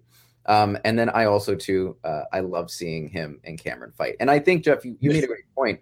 You guys really get into it. And Max, who I've known for years, is just proving how great of a voice actor he can be. Because when you guys have gone at it, in the recordings, there are times where I'm like, wow, it's kind of juicy. This is pretty good. This is might as well be a real fight, you know? So it's been a complete blast. I think we could arguably see from all of our characters more growth for episodes to come. But I am curious to see where Bradley's growth goes to. I think arguably he probably has the most developing to go.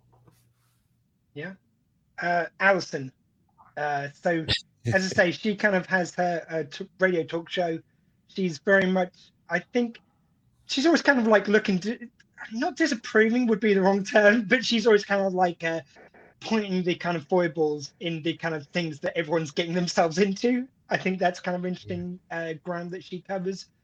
Zach, tell us a bit about writing for Alison. Yeah, so Alison was supposed to be Frasier, but Roz. You know, it's Frasier, but the female version of Frasier. And you know, because Ryan and I, we both love the show Frasier a lot. I'm a diehard fan, and you know, so we wanted to make sure that she had that strong personality of Roz, and then also, you know, kind of that quick-wittedness of Frasier on the air, which has been a lot of fun.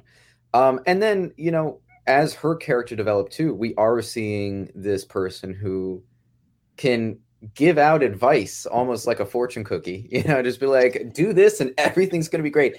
And then she gets off the air and then she's like, my life's a mess. What the fuck am I doing? You know? And that's where it's been really great to write her and her character, because we get to see, you know, what it's like.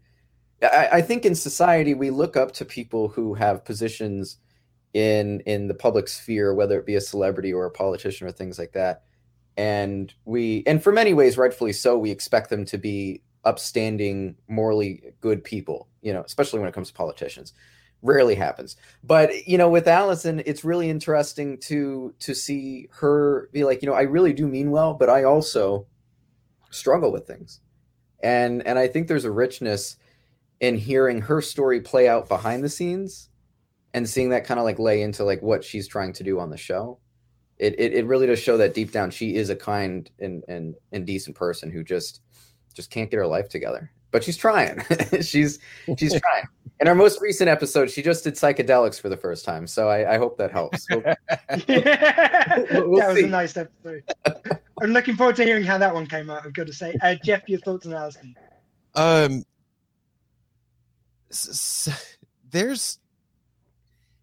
There could be. I think the comparison you made where, you know, Alison on the radio is to the public what Cameron is to the four in the apartment, right? There's a lot to be said about that comparison. And again, she's like I don't even know where to put her. Gosh, you caught me off. I don't know how I can't say anything about Alice. Oh my God. I feel like there's bound to be something more from that character. Like, Yes. Either an act, I don't know about a relationship necessarily, but like this whole thing with like pointing out the like, how can you do that? That's wrong. How can you do that? That's wrong. Why are we doing this? Why are we going here? She is the first one to call out everybody's shit. Yeah. And then, you know, I don't know. I love the character. Cassie does an amazing job. Yeah, I To piggyback off of that, I think it would be interesting to begin in future episodes really to push Allison maybe into kind of a new space of just adventures and things like that, because I think a lot of the times she's also been a character who kind of cleans up after the boys' messes, she's like, all right, well, I'll fucking do it, and and then everyone else has to kind of listen to her. And I think it'd be great if she also was more of a leader in future episodes. So as you were saying, I think there's also great development for Allison along the way. Finally, Mrs. Halverson. This is the, like, I love the fact that in a lot of these sitcoms, you've got the generation which is the mainstay of the show, and then you've got the older character, whatever generation that is. Buffy was her mum, and Giles in kind of in Frasier, it's his dad Martin, and like going back to Happy Days, you've got Mr. and Mrs. C, and I love that character. But you made that character just the most batshit of the lot, the most extreme, the most wacky. Oh, you think you're a bit madcap? Look at what the fuck I'm messing about with cheese heads of Steve Buscemi. Cheese Buscemi is a featured. It's a runner in our show. A cheese head made out of Steve Buscemi. And that's Mrs. Halverson in one kind of like quirk, Jeff, talk to us about writing that. Yeah, Jeff, I got to apologize. I never got back to you about creating more of the cheeseheads ideas. So I need to get on that. That was, so Mrs. H, played by Shannon. I think, first of all, I have to say Shannon does an amazing job voicing that character. And we knew, so Ryan created that character and he knew exactly what he wanted. And it was going to be, that voice, that style, that everything. And then Shannon came in, kind of just swooped in and said, I got this. So for me, my difficulty sometimes with writing for Mrs. H is that she's already this crazy character. So how do I make sure the story or the joke we're putting in her, scenario isn't, too out there, or a caricature or just like too wacky. And so it's been a lot of fun to figure out, like, okay, what's weird enough for her, but then would still be somewhat believable and funny, and then also totally in her wheelhouse of like what could be done. And the cheeseheads with Cheese Buscemi was one of them, and just something that she would be completely obsessed about because her husband's away all the time, he's working on things and doing his career, and so she's at home or taking care of the building and hanging out with her friends. But then, like, in the meantime, what is she doing in her spare time? What are her quirks? So I would say for her, she is a fun challenge to write for, because I can't be lazy on her writing because it's too easy to be lazy. It's just a blast all around. She really brings, and also is in many ways a very wholesome anchor, which I think came out a lot in the Christmas episode, if I remember correctly, because leading up to it, she was kind of a thorn in everyone's side. Plan this, do this, whatever.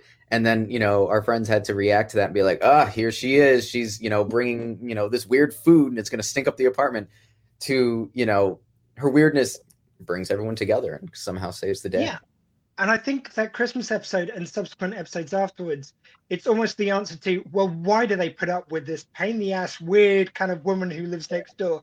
Sure, she's fun for us to listen to as kind of listeners, but why would those characters put up with her? And you see it's because she's got a wonderful heart. She actually brings them together in ways they never kind of... It's almost like she's Mr. Miyagi. She's kind of, you don't see what she's doing. Why the hell is she getting us to paint the fence? What the hell's this about?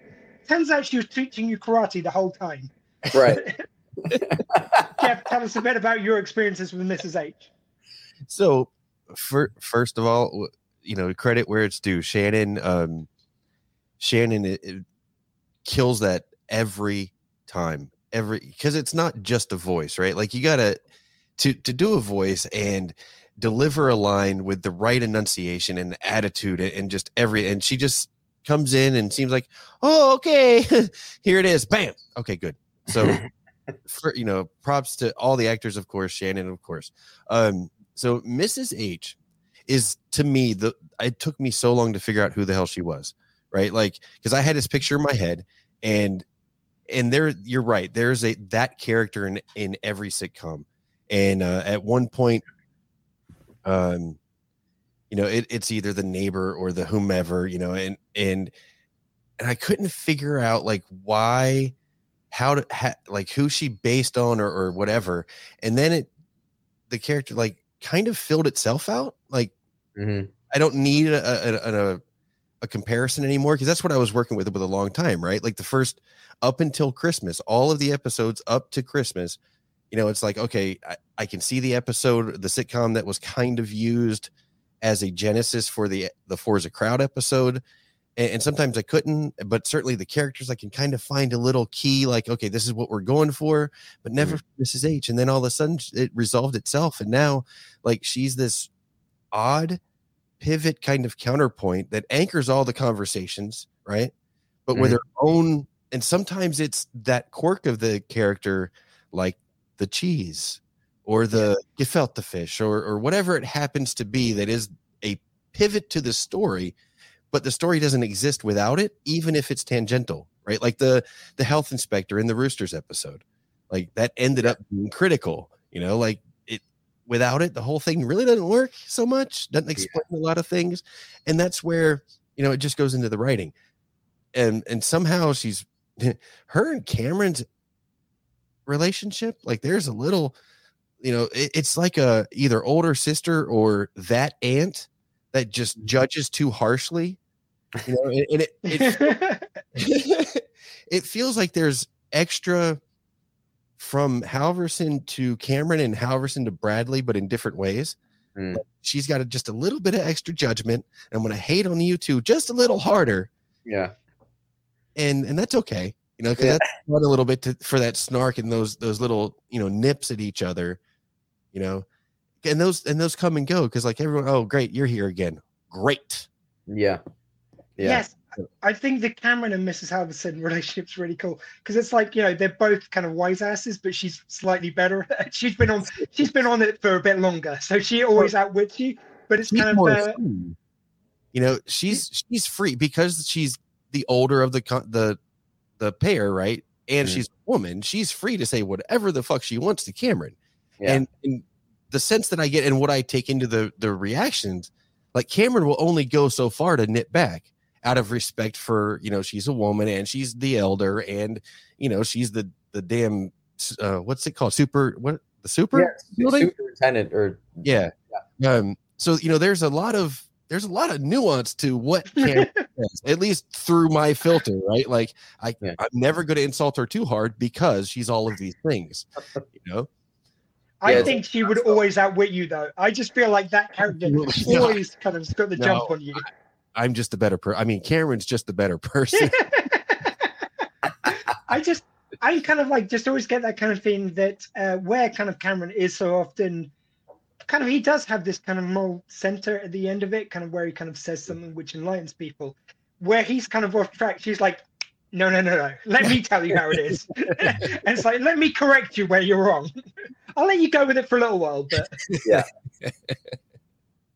For me, it's been really fun doing the narrator. What I've kind of enjoyed about that is I was always a huge fan of Hitchhiker's Guide to the Galaxy, both the books and there was audio plays which kind of came out. The radio show came out at the same time as the books were coming out, and it later on was a TV show and a kind of a film more recently. But for the kind of like the voice of the book from the radio show, this guy called Peter Jones, if I'm remembering the name correctly. And I always loved the fact, the thing he always said was that he always treated it as if he'd never heard those words before. So he was kind of reading this thing he didn't quite understand. Yeah. So it's like, it is all alien and weird. So he kind of brought that into his performance.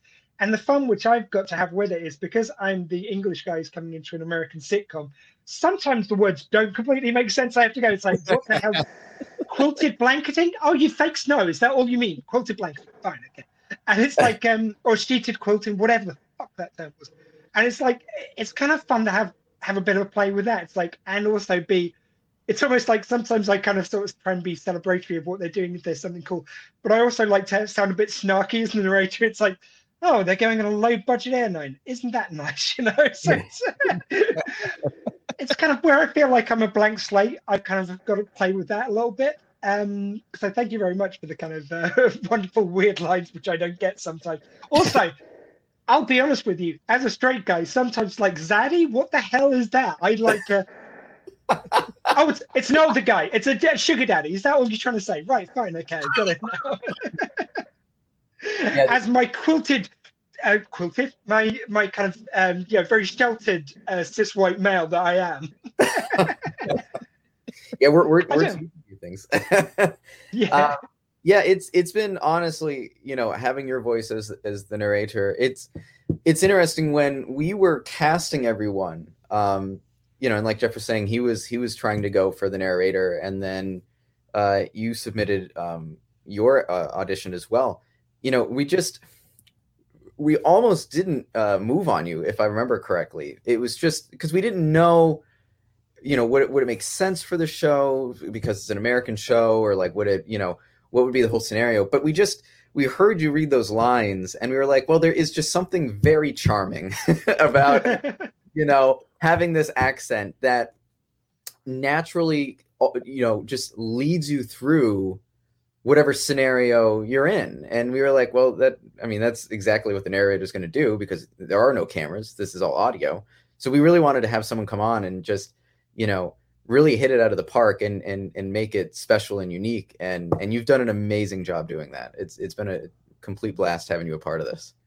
Thank you, sir. Jeff, you're right. The English accent really does cover up a bad performance. Yeah, thank you.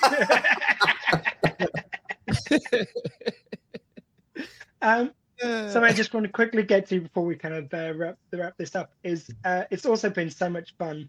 To begin with, we were getting a lot of other people in to come and read other parts.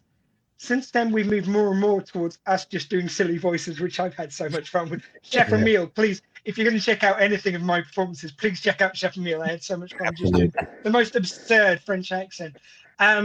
Jeff, tell us about because you voiced in quite a few of the other characters. How much fun is it just to play?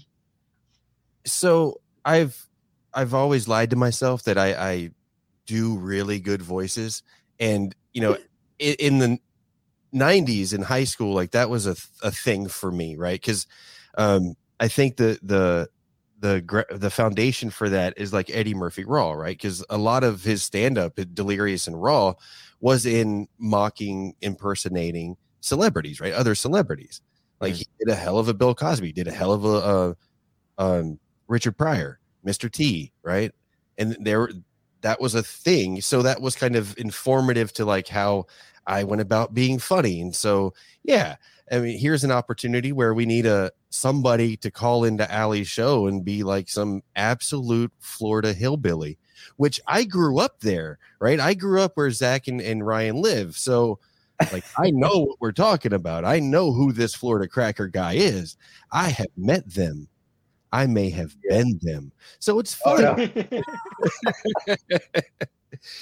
It's fun, and like the pilot voice, I've in certain situations in the Navy, I've been on a mic and headphones in watch stations for hours at a time. So I would very often break into a pilot voice. Ladies and gentlemen, we're going to move over here now, and thank you very much. So it's just fun.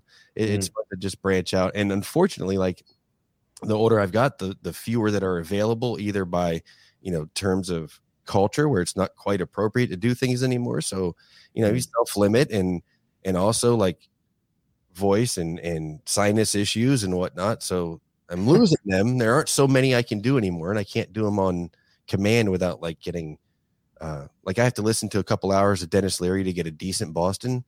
But Dennis Leary in the era of No Cure for Cancer, right? Yeah, his arsehole era, you could say, if you know that song. Oh,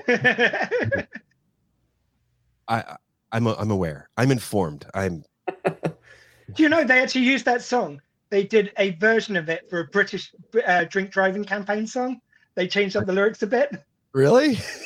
Yeah, the arsehole was a drink driver, and they played it on TV over here. It was like obviously after the watershed, which for those in America, like after 9 p.m., you can basically do a lot more stuff, we'll say. You can swear and all this stuff. After 9 o'clock, before 9 o'clock, no. After 9 o'clock, swearing and some nudity is allowed.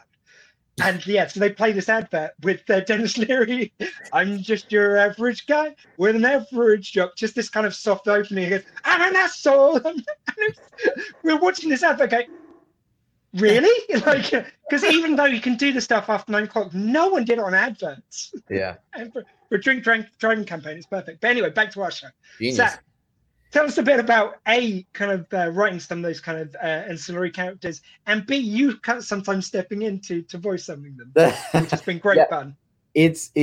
Writing these ancillary, these extra characters was actually a great way in the beginning for me to kind of experiment with getting into character-driven type scenarios.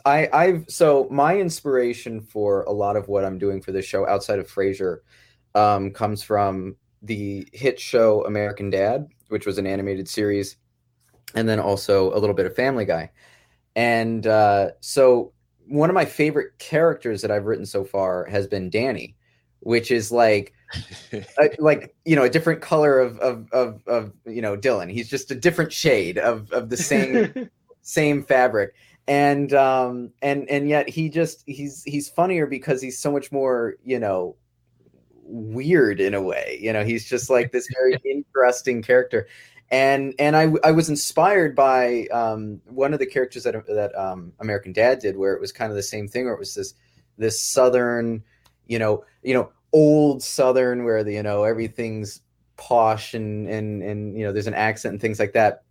So that way, when he said something, it wasn't necessarily how he said it. It was just what he said was insane, because it's like, why is he why is he doing this?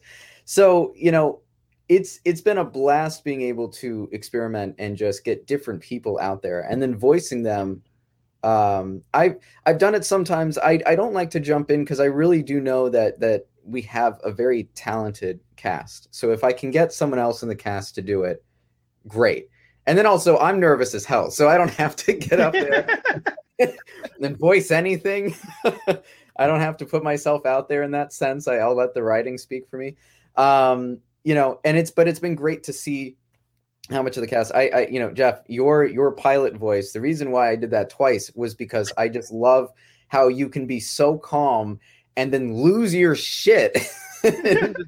That's a part of the Navy, really, is and I will say that it may not be the best way to lead people, but sometimes like I used to say this thing where I will ask you to do something once and then I will tell you to do it and I won't again. And it is that pilot conversation where he loses his shit. That's something I'd normally do, or at least I did. Not anymore. I don't lead people anymore, not in that manner. Right. But yeah, it's just pretty simple. Right.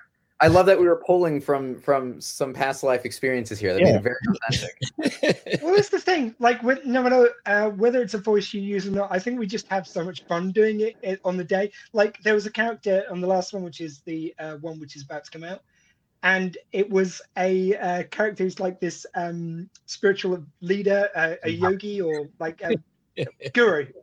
Yeah. And I just gave it a go on the day. It's not one which ended up being used because, like, I was channeling, because you said it was a stoner character, but he's kind of like the spiritual leader and stuff. And I just channeled my inner Kevin Smith.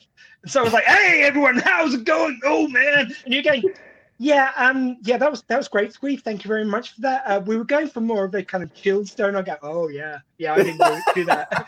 But I had just such a crack doing it. It's like, I don't care if you use these or not. Like, not that I don't want to be used, but it's like, just the fun is doing it, and if you swing for the fences, you're either going to like hit a home run or you're just going to strike out, but at least you're going to have gone for it. Yeah, I think that's the kind of spirit we all bring into it. Absolutely. And I have to give a huge shout out to Max, because he wants to do voice acting in general. Like, that's what he wants to do as a career. So anyone who's listening to this, ask for his details, please. Like you said, just swing for the fences. There's so many times Max will come to me and be like, "Zach, I have this voice and I want to do this." And then I'll be like, "All right, I'll try to make it work." Something like that. Or he'll do something and be like, "What did you think of this?" Maybe it didn't work. But like you said, it's just fun to watch everyone go out there and give it a shot, because at worst it's a no, but at best we have a new character. And watching Max do that, there was one time Atticus Bourdain in the Billionaire episode actually came from, fun story, Max and I, we were driving around one day and we were just, bullshitting, chewing the fat. And we were driving through a very nice neighborhood. And it was, like mansions, big homes. It was the very posh side of our town. And he said something where he was like, "Oh God," and he had this whole accent to it, and he's like, "Good Lord, you're poor," and it cracked me up, and I was like, "That's a voice," and then that's really kind of like what spun the yarn of, well, let's get this billionaire who just is completely detached from reality, just because the way Max delivered that line, even out of context, was so funny that I was like, all right, let's go ahead and do this. And again, that's like kind of where Danny comes from, or the airline pilot.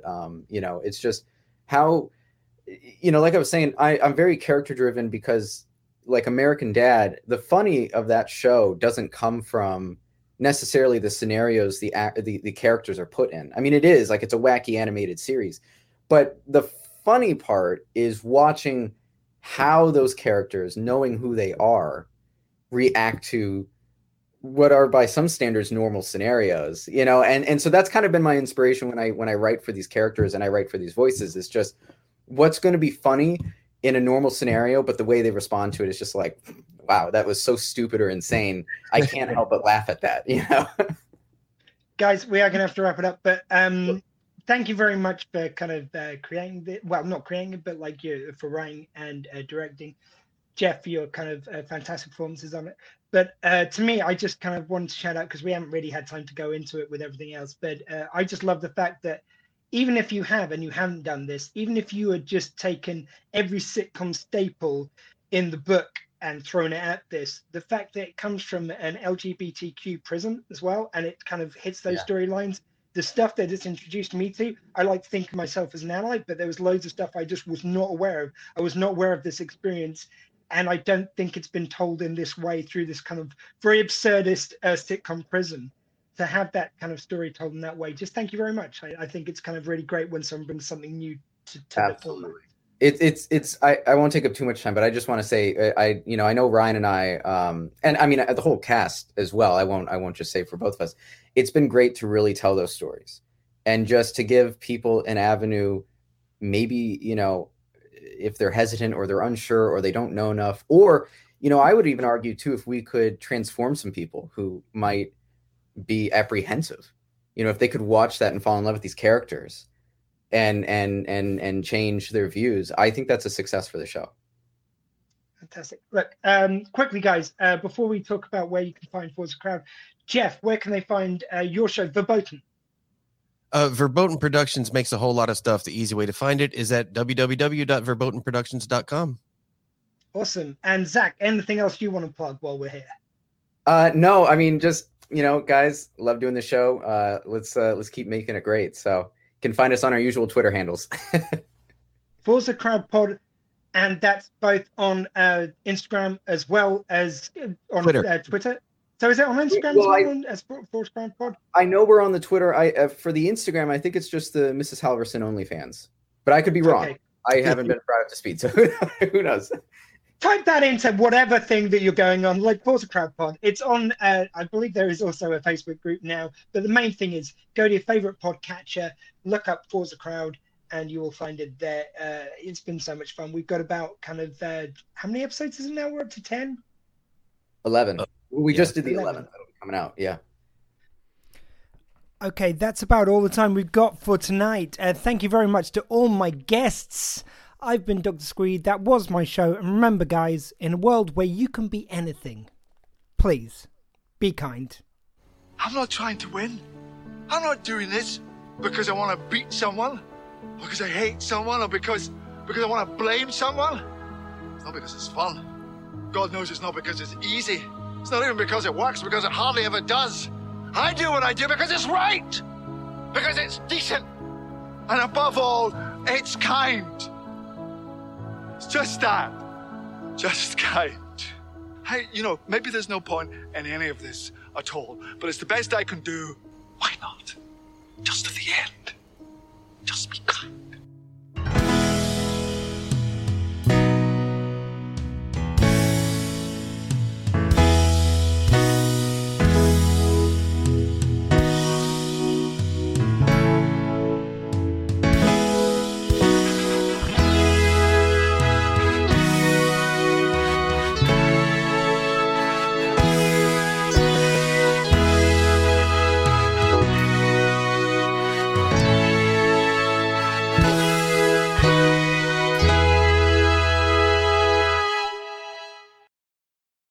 get ready for the new sitcom For's a Crown. Everything was coming up roses for Bradley and Cameron until... I could just lie here with you forever. I think we should see other people. And as if that wasn't tragic enough... The rent is going up higher than annual passes at Disney World. But they have a plan. Turning this place into a brothel. You get a roommate. Enter Allison and Dylan. Your endless sexual escapades. Whole new min into home office. Join these 30-somethings as they face the challenges of balancing careers and dating after 29. Coming soon to a podcatcher near you.